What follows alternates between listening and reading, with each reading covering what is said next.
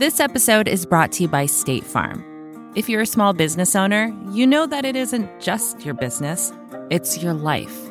And whatever your business might be, you want someone who understands. That's why you might want to check out State Farm Small Business Insurance. Why? Because State Farm agents are small business owners too, living and working in your community. That means they know what it takes to help you personalize your policies for your small business needs. Like a good neighbor, State Farm is there. Talk to your local agent today.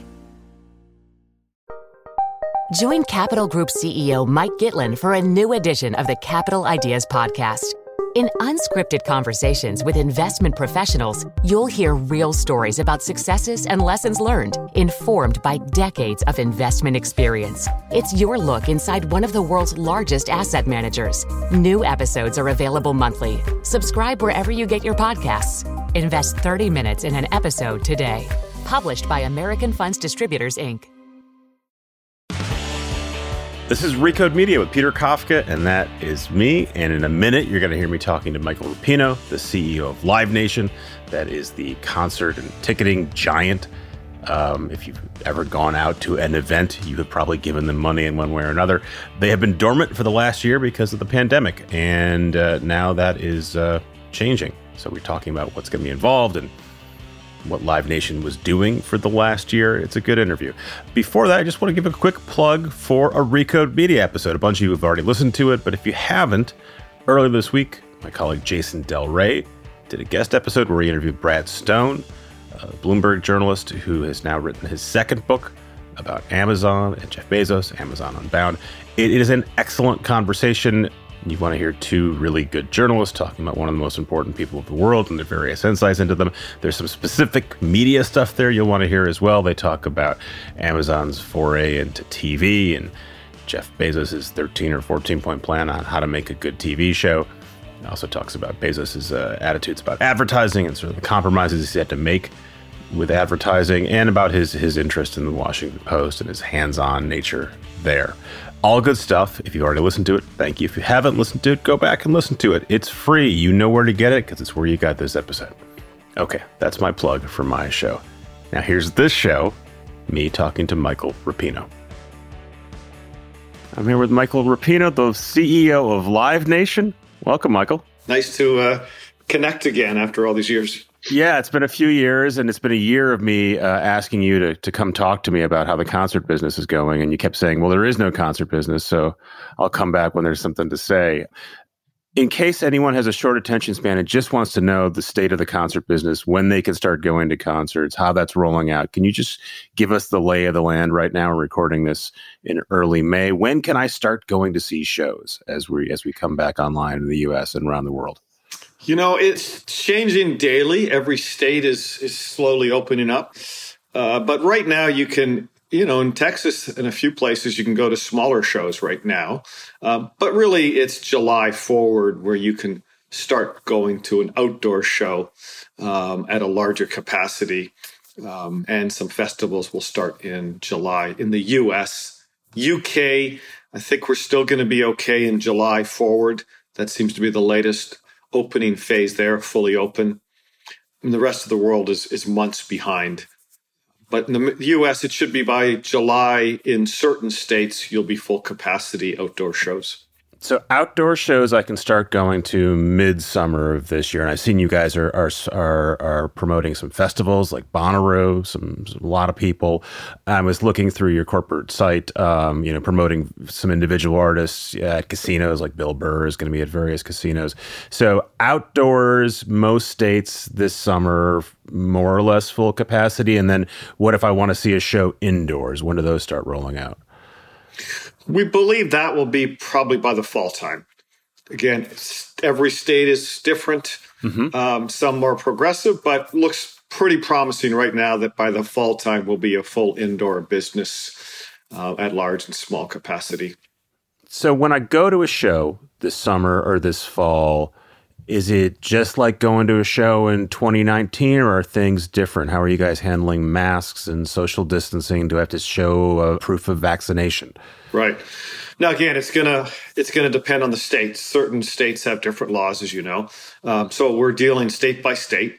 I mean, listen, generally when you go to the show, if it's a full capacity, we haven't really jumped on the wagon on a lot of these less than capacity opportunities. It's just too hard economically for us to put a show on for 50%, even 75%. So generally, if we're open, it probably means we're at full capacity, no social distancing in order for the capacity in the venue to work.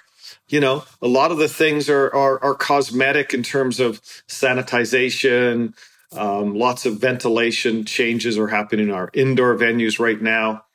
Masks for the staff, and contactless, cashless systems are kind of the biggest move in terms of walking in that venue with your digital ticket, being able to order a drink contactless through your app, order a T-shirt. So those are kind of small movements that we've been making over time, but we've excelled those. So you can actually go to a show and not have to pull out cash, not have to touch, not have to wait in some lines, do it all through your app. So those would be the biggest kind of consumer changes. Structurally, it's still going to be the same great show that you've gone to in the past. So on the one hand, that sounds great because I want normalcy and I want to be around other people. On the other hand, for the last year, I've been reading a bit about the virus and how it spreads. And, you know, a year ago, we were concerned about touching each other and touching stuff. And we realized that's no longer an issue. And it seems like, all right, the way this actually spreads is through the air, indoors, when you're around people for a lot of time. And then if you're engaged in certain activities like shouting or singing, and that's kind of part of the concert experience. So is the hope that we'll just have enough vaccination, we'll have herd immunity, so that isn't going to weigh on my mind or the performer's mind or the people who are working at the venue's minds, that they'll feel like reasonably confident that they're not going to get sick, so working at a show or attending a show? Yeah, exactly. I mean, the reality is the live show is pretty much the first to get shut down and going to be the last to open up. So we're not blazing new trail here. By the time the local governor or the state officials have declared a live show with full capacity is legal, all of the other things have happened through the CDC and vaccine and herd immunity. You've gone through hotels and conventions and restaurants and indoor dining. So the reality is by the time that local governor, state official says it's okay now to go to a indoor show full capacity, you would assume at that point vaccines are full, immunity is there, and or the vaccine or the virus is at such a level of controllable state that it's fine now to be in a normal setting indoor. I'm talking to you. You're in your office. It looks pretty empty there. Have you gone to see a show in the last year? Have you been to a venue and seen something live? No, you know, my first venture into the real world was Miami a couple of weeks ago. We had a hotel opening with Pharrell. So that was my first jump into the deep zone because it's alive and well in Miami. So that was the first real outing. But no, our first show will happen over the next month, and I'll get to one of those. What was it like to go to that show for you? Did you feel nervous? Did you feel confident? Just curious, trying to put myself in the headspace of what it'll be like when I step across the threshold at some point. I was a little nervous. Yes, it was a bit from the comfort of my home with my three kids in a very, kind of isolated year to walking into a hotel VIP opening with the 500 people it was an outdoor patio, but yes, it was still, I wasn't quite used to fist bumping yet versus people wanting to shake your hand. So yeah, a little shell shock as we're all, I think, have a little reopening into our new world and how that's going to come about. So yeah, it's a weird tension, right? Because I think for some people, it's, a lot of people, I'm in New York, people are raring to go. They're outside in certain parts of the city, certain stretches kind of feels like a street party. And you talk to a lot of people who say, I'm very nervous about doing lots of stuff. And I imagine for you guys as a business, there's a little push-pull, right? Where you want to encourage people to get out, to leave their home, to come to a venue. And at the same time, you want to sort of be respectful and cognizant of some of those concerns people are going to have. For real, yeah. I mean, listen, Miami, I say, was the same. I went there believing I would never shake someone's hand again. I would just live in the fist bump world. I was surprised an hour into the event how many people wanted to shake your hand, even come up and hug you. So it took a little bit of getting used to that weekend. As I said to my wife on Monday, I'm I'm definitely tested the Pfizer vaccine this weekend. So, the good news is 10 days later, you realize this vaccine works. I was just with a bunch of people and I'm fine. So yeah, it does take a little bit of that training wheels to get back into the real world and kind of be okay with interacting and seeing and touching and feeling like you're going to be okay. So I want to talk more about where the business is going to go, but let's go back in time. I've spent a lot of time over the last year talking to people who run businesses about how they adapted to COVID, and in some cases they adapted quite well. Maybe their businesses did much better than they expected, but all of them had a business they could run more or less in some way. You guys really have been essentially dark for a year. Your revenue's basically gone away. There was not a lot of work for people to do at home on Zoom. When did you realize what you were looking at? How long or how fast was it for you to figure out, oh man, we're done. We're out of commission for a long time? It took a month or so. I mean, I think we all back in March, thought this was going to be a short-term couple weeks, couple months, and it'll be under control. So, that's why I wasn't doing podcasts back then. I was kind of wrong every month on how long this would last. We thought it was the spring, then we thought it was the summer, be back by the fall, and it obviously took the whole year. So, I think for the first month we were still in shock. We had shut down the machine, did our last show, and as you said, it kind of an eerie feeling to be on a call with 40 global presidents from 40 countries around the world, where, as we say, that's the day the music stopped, where every country had shut down the doors, unheard of kind of idea. So we were in shock for the first month.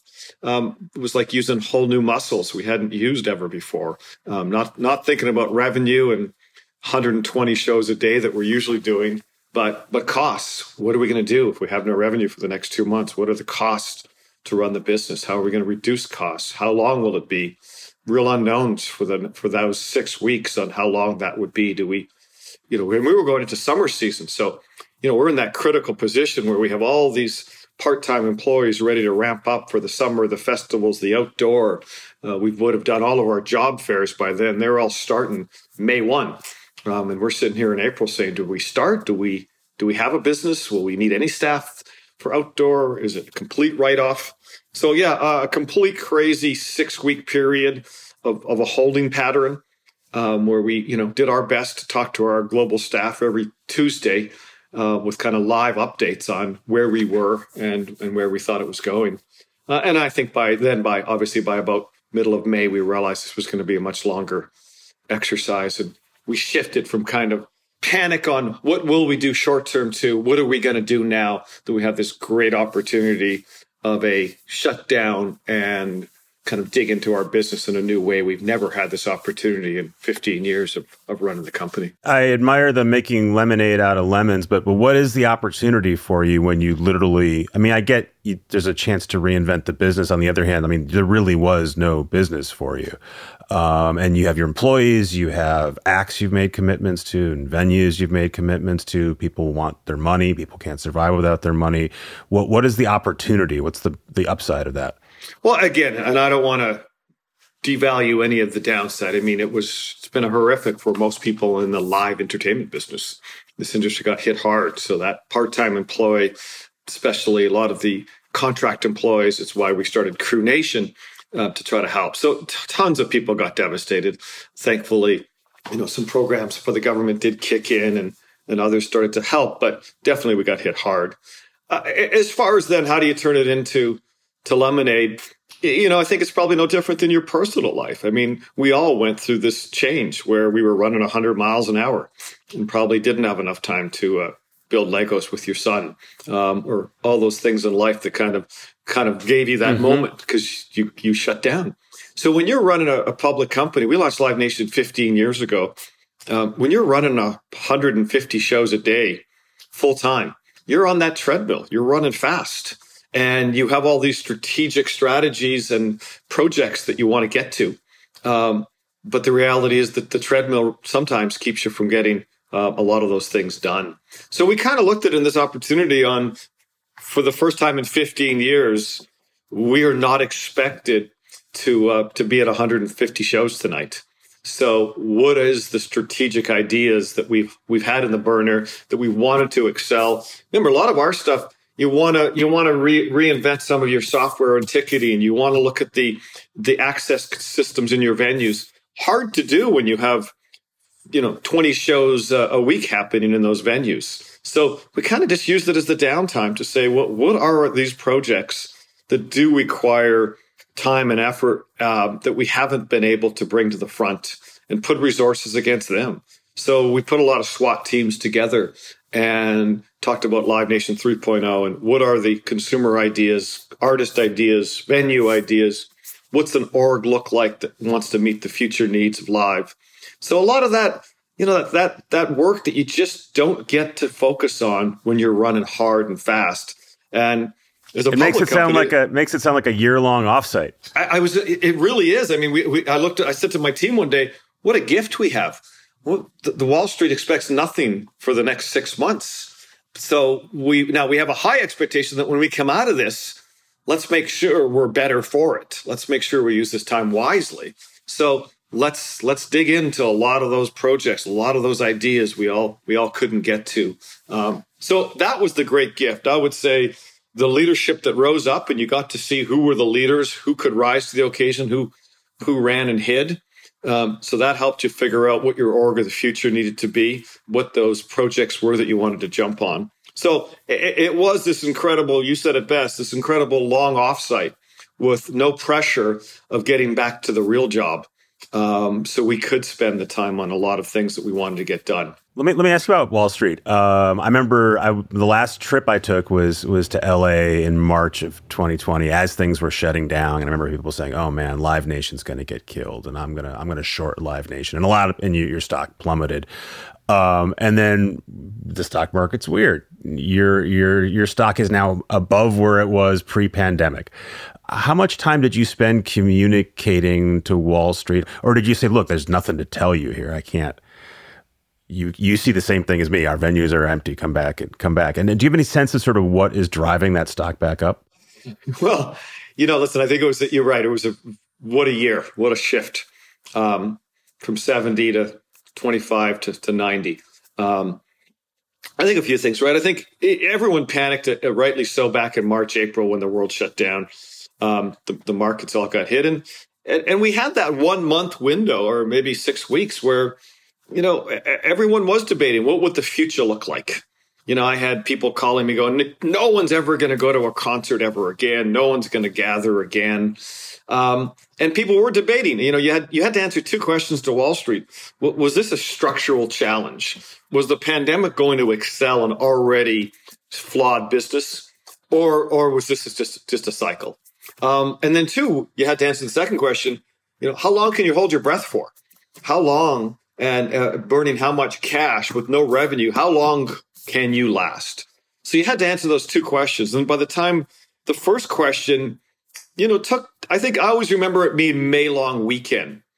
And May long weekend, if you remember last year, Memorial Day, there was all the CNN pictures of everyone partying on the lakes and everybody. And it was that kind of like, oh God, that was the first real media moment when people went, no matter how bleak it is, the DNA says we want to gather, and we're going to gather again. We've been gathering since the caveman days. It's part of what we do. So first we had to kind of reassure Wall Street that this thing called the concert, it's been around since the beginning of time. It's going to be here forever. People want to come socially validate and have that moment. So once you got over that first phase of this will continue, people will gather.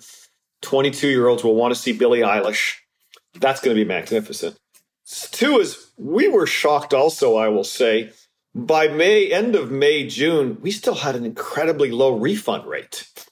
So that really started to people show who had tickets for a show that was not going to happen in 2020, who didn't ask for their money back. They plan on seeing it next year. And now we built a business model back in March when this all happened that said, whoa, geez, pandemic, shut down, people out of work.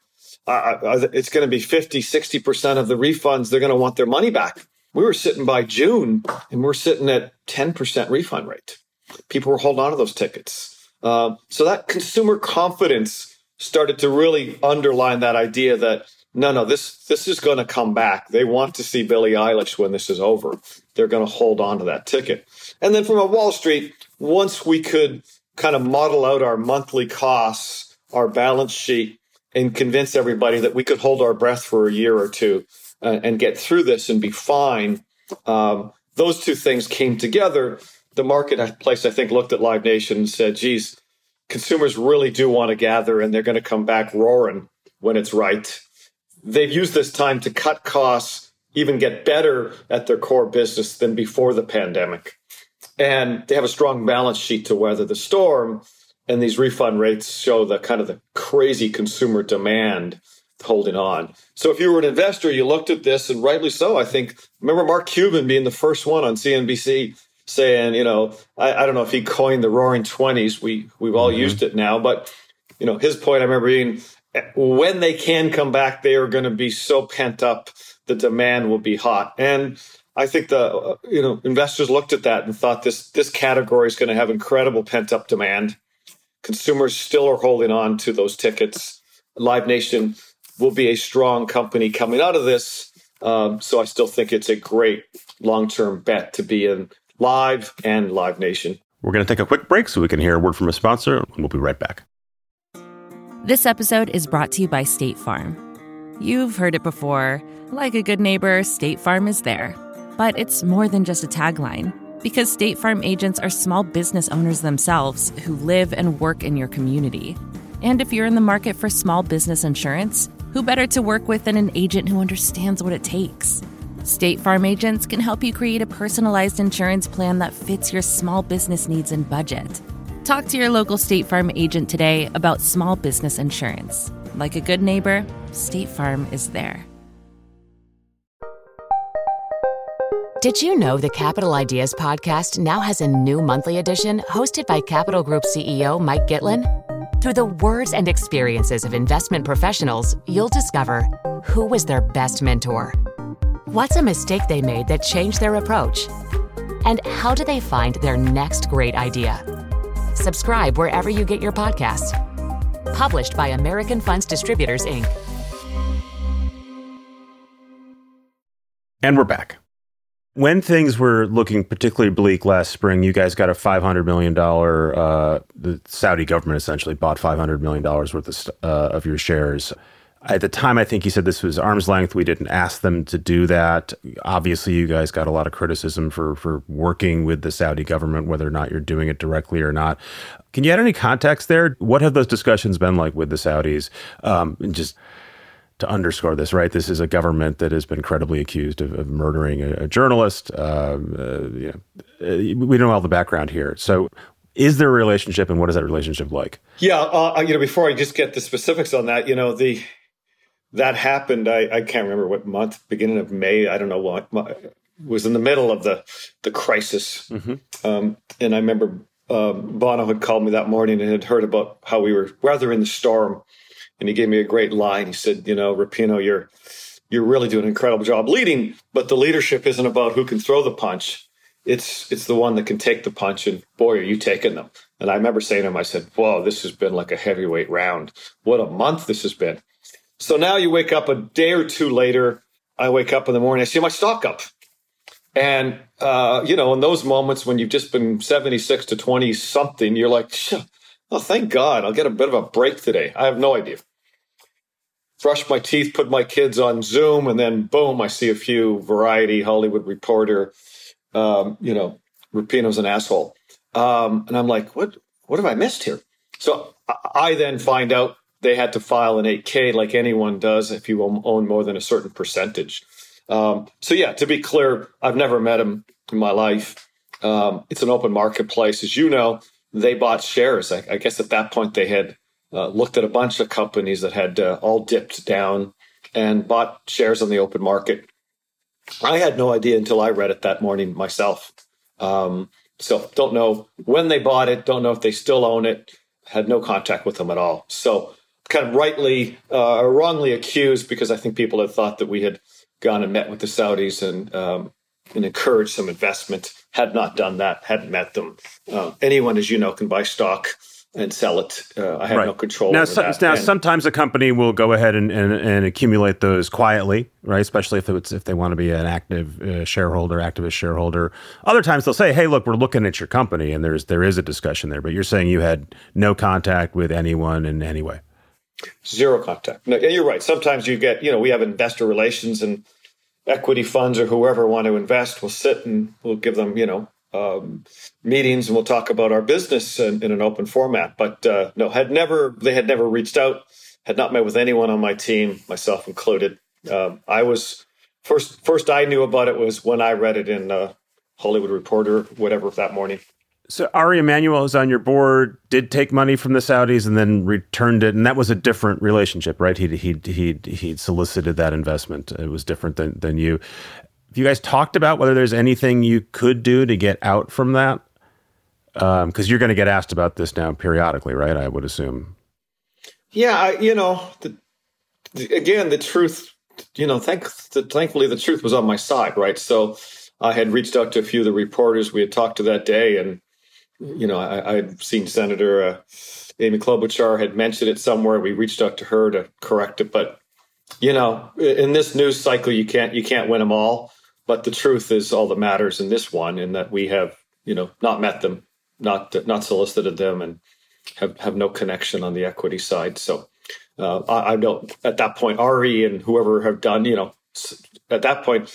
Before that had happened, Saudi was in Hollywood running around talking to some companies. We had not met him, wasn't invited to that party. So thankfully, we got to stay clean. You mentioned Amy Klobuchar. Let me ask you about her. She is a big deal in general and a big deal when it comes to antitrust because you guys own both the largest concert business and Ticketmaster, the largest ticketing company. You had to do a consent decree years ago. You renewed that consent decree with the Department of Justice, I think the end of last year, right? Yep. Politically, though, there's a renewed interest in antitrust. A lot of it's focused on the big tech companies and Apple and Amazon and Facebook. Do you think you're in the clear now? Do you think you don't really have to worry about getting brought into an antitrust discussion because you've got that consent decree and you're sort of good to go? Or is this something you're going to need to be wary of and thinking about for years? Yeah, I would think that, given what we negotiated with the DOJ a year ago, we all lost a year. It might have been 2 years ago now, but yeah, we think we're in complete compliance. We never actually, believed that we weren't in compliance, but because we are the largest company in the space, we do get some pressure at times from independents and others. So we're very confident that new deal and that agreement we put in place provides all the regulation needed to make sure that the DOJ believes we're in compliance and we operate in compliance. So we don't think we have any issues. So let me go back to what the business is going to look like this year and next year. You guys have said, look, there's a ton of demand. We've got all the shows that we canceled last year that we need to bring back. Everyone wants to, and then we've got new people who want to go out. How are you going to slot all of that? There is actually a limited number of places these acts can play. And there's also a limited amount of spend, right? Everyone's got stimulus money. A lot of people have stimulus money. It's not going to last forever. We're not sure how the economy is going out. So how are you I imagine you sort of got this, just traffic jam of acts and venues and everyone's sort of clamoring to go out. And you've got to handle all that. How do you do that? What's the logistics of that? You're right. We have a incredible supply right now looking to go on tour. The good news is the managers, the system has a pretty good self-regulating module built in. There's a hierarchy that, if you're Beyonce, you can go on sale any day of the week on a Tuesday in Cleveland and sell out. If you're a different act, you're probably going to make sure that you look at all of the other acts out there. What dates can you get? And we're talking to a lot of artists, and it doesn't have to be 22 at this point. So I think we're looking at a 22 into 23. So you have a lot of these artists that are already looking and saying, I want to go out next fall, maybe next summer, but I know these 4 bands are going to go. Also, looks a little crowded. We'll go out in fall, or we'll go out in summer of 23 or the fall of 23. So I think it's going to naturally spread over 22, 23 into 24. If you look at average artist kind of tours every 3 years, we almost lost 2 full years, let's say, if we counted 21 from the big production. So if you put that all into 22, it wouldn't make sense, as you said. So I think you're just going to see a 22 into 23 spread out. Can you guys do anything to help smooth that out? Because what you're describing is very logical, right? On the other hand, like a lot of these acts, that's where they make all their money. There's a lot of mouths to feed. Beyonce doesn't probably have to tour if she ever wants to, if she doesn't want to again. But a lot of these people, it's imperative that they do. And even if it's Beyonce, right? I mean, there's still a Beyonce, Taylor Swift, Harry Styles sort of constellation, right? Where they can't all play in Cleveland on the same night. Right. So how do you, are you getting involved in that? And well, you have to be involved. It's your business. So how do you work that stuff out? And what do you say to a band that says, look, I've heard your explanation of why we should wait until 2024 to go out, but we haven't generated any revenue for 2 years. We got to go. Right. Yeah.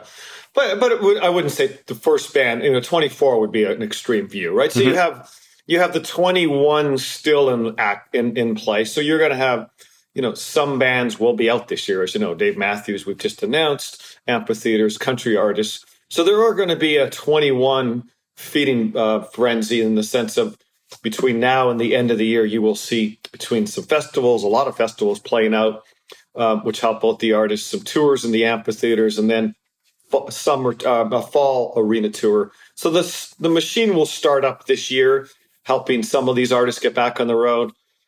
Then you have all the big tours that were planned in 20 or 21 that are now going out next year, right? The weekend tours, the Justin Biebers, all these ones that have been waiting in queue.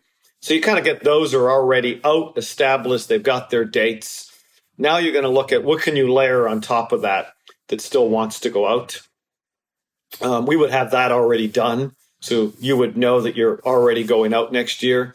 And then you have the third wave that there's the other artists that say, I still want to go, but boy, it looks busy. Now you can go out, you can skip next summer, but a lot of it goes on. Maybe I'm not going to do the US next year, but I'll do Europe instead. Maybe I won't do Europe. I'll do Pacific Rim. Maybe I'll do the Latin leg that I wasn't going to do at the end. I'll do it at the front. So when you kind of look at the 4 seasons in the year, and then you look at the 5 continents, which, never used to be an option. 10, 20 years ago, you really only toured Western Europe and America. Now it's a global world overnight. These Harry Styles, et cetera, can go run 15 dates in Latin America. They can run 15 dates in the Pacific Rim, plus Australia, another 6 or 7. So I would say that's the kind of the puzzle you're playing. Mm-hmm. Maybe does everyone want to play? I mean, everyone wants to play the arenas in America, obviously in the fall time, in the winter time. But so we're looking now at, do you go to play South America in that time period instead because it's jammed here, and then come back and play festivals in Europe in the summer? So I would say the optionality that is out there on a global scale is a lot more than people think of the usual, hey, I want to play the summer in the US and it's full. That's my only option. That's not that black and white. Right. I mean, like we talked about at the beginning of the show, right? Some of those countries, it's going to take them a lot longer to get online, right, as well, because it's a global pandemic by definition. But we assume 22 we're all open for business. So right now we're, you're planning our summer European festivals, our summer tours, our Asian tours, Australian tours, or the legs of those tours. So a lot of it, you'll see, typically you kind of go out, launch in the US, and then work backwards. We'll do some of that in reverse order to make room. You said at the beginning, when I asked you what the experience is going to be like when I go to a show, you said it's basically going to be like going to a show 2 years ago. You're with a bunch of people enjoying a show. You also talked about innovating and trying new stuff out. So is there stuff that'll be visible to me that's different about the concert going experience when I go back? Or is it all behind the scenes? And what is different? Yeah, listen, the core show will be what it is. I mean, my job is to provide all the infrastructure for that artist to do that magical 2 hours. That's what we do. Regardless of the venue, as you know, we own some venues. Most of the shows we're putting in someone else's venue, and we're marketing and sponsorship. So I think the core show will be, as great as ever, and that's what you're going for. I think if you go to some of our venues, whether they're amphitheaters or festivals or clubs and theaters. We have some new products consumer products we're going to roll out over the next year. We're looking at some subscription models and different membership models that I think will be Movie Pass for concerts. You hate that analogy. Let's go one where you make money. Yeah, let's go more Amazon Prime. Better example. Everyone wants one of those. I think we have some opportunity to look at the business with our scale and provide fans some different value.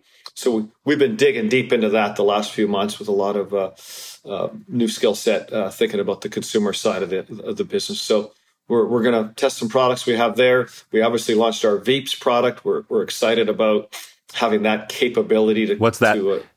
Veeps, our live streaming business.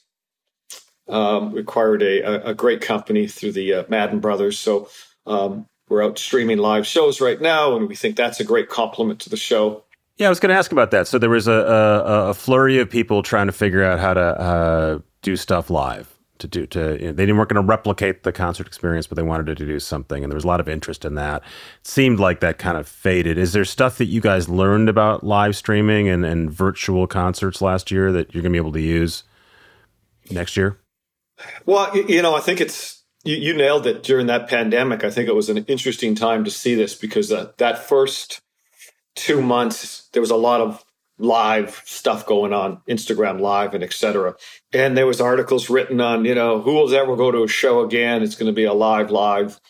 And I think then, the good news for our core business is I think by the second month, we were all very burnt out of watching it on a screen.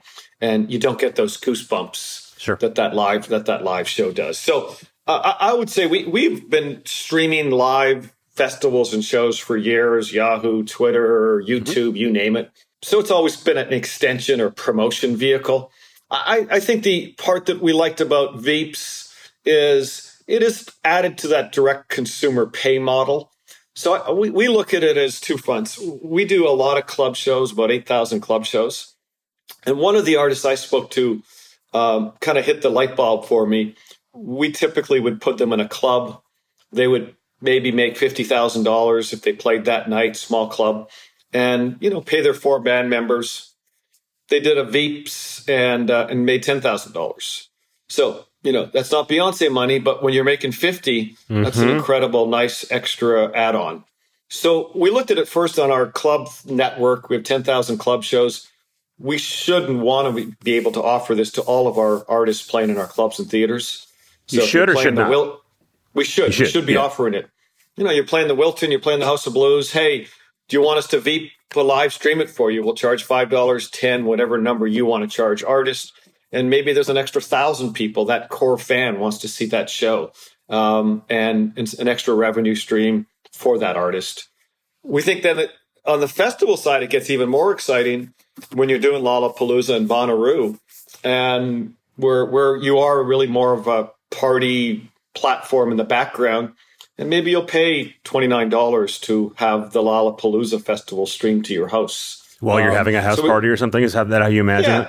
Yeah. Exactly, right? We've noticed in the streaming worked when it was the background on your Apple TV, less about I'm a dedicated, want to watch 2 hours by myself. But when we were doing a lot of the Insomniac EDC really did a good job on this. When they were doing their house parties, people were subscribing, put it on their big screen TV in the background. So we think that idea of a festival, which is not so specific at 6 o'clock, but you can put it on all weekend and capture certain pieces you want to. So we think it's an interesting model to help the artist generate a little extra revenue through its diehard fans, as well as expand our 100+ festivals to a broader audience as an add-on.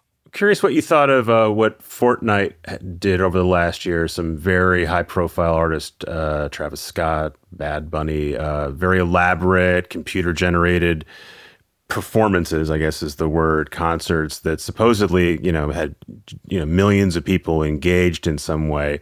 It doesn't appeal to me as an old man. This is a way I want to experience a concert, but maybe there is a very large audience of younger folks who want it. Did that catch your attention? Did that make you reevaluate your business in any way? Listen, we know those the Fortnite people. We've talked to them all. I think gaming obviously is the future for any young kid, and it's going to be part of their life.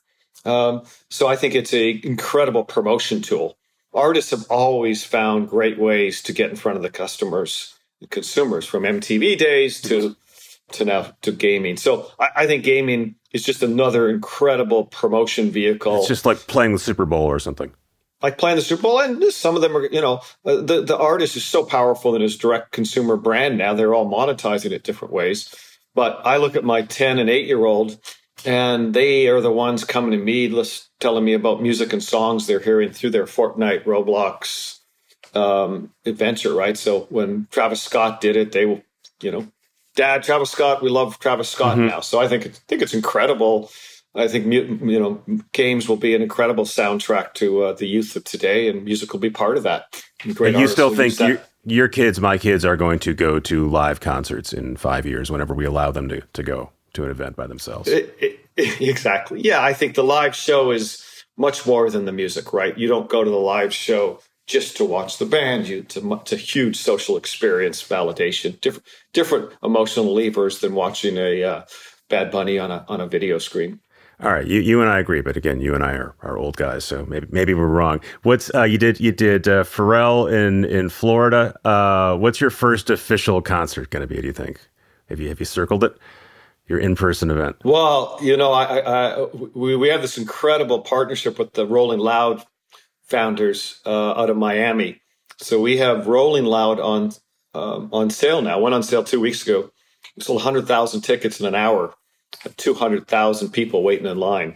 That is a full capacity show in the end of July in Miami. So we'll see if I'm up for it at that point. But I'll probably find a smaller amphitheater club show in between now and then to christen the first show back. I stopped by last week. We kind of did an official show with Global Citizen. We were the producers of the Vaccine Live special from the arena, the stadium here in Los Angeles. Global Citizen, and you do a great job. And it was a great job in promoting vaccine. So that was a lot of 25,000 people in that stadium. Was kind of the first semi-larger show back in action. But I'll be looking forward to our first amphitheater show in the beginning of July. Yeah, I think I'm on your timeline. I think I might go see Wilco in Philadelphia at the Man there. Right. Yeah. Which I think you guys are doing that now. Okay. Thank you for being patient with me. Thanks for getting on the phone, getting on the Zoom. Good luck. And I'm not going to see you in Miami at the end of July, but I'm sure I'll see you in person soon. I appreciate it. Thank you for being patient. We'll see you this summer. Thanks again to Michael Rapino for getting on the Zoom with me. Actually, Squadcast is the software I use. Thanks to Joel and Jelani for editing and producing the show. Thanks to our sponsors for letting us bring you this show for free. This is Recode Media, and we will see you next week.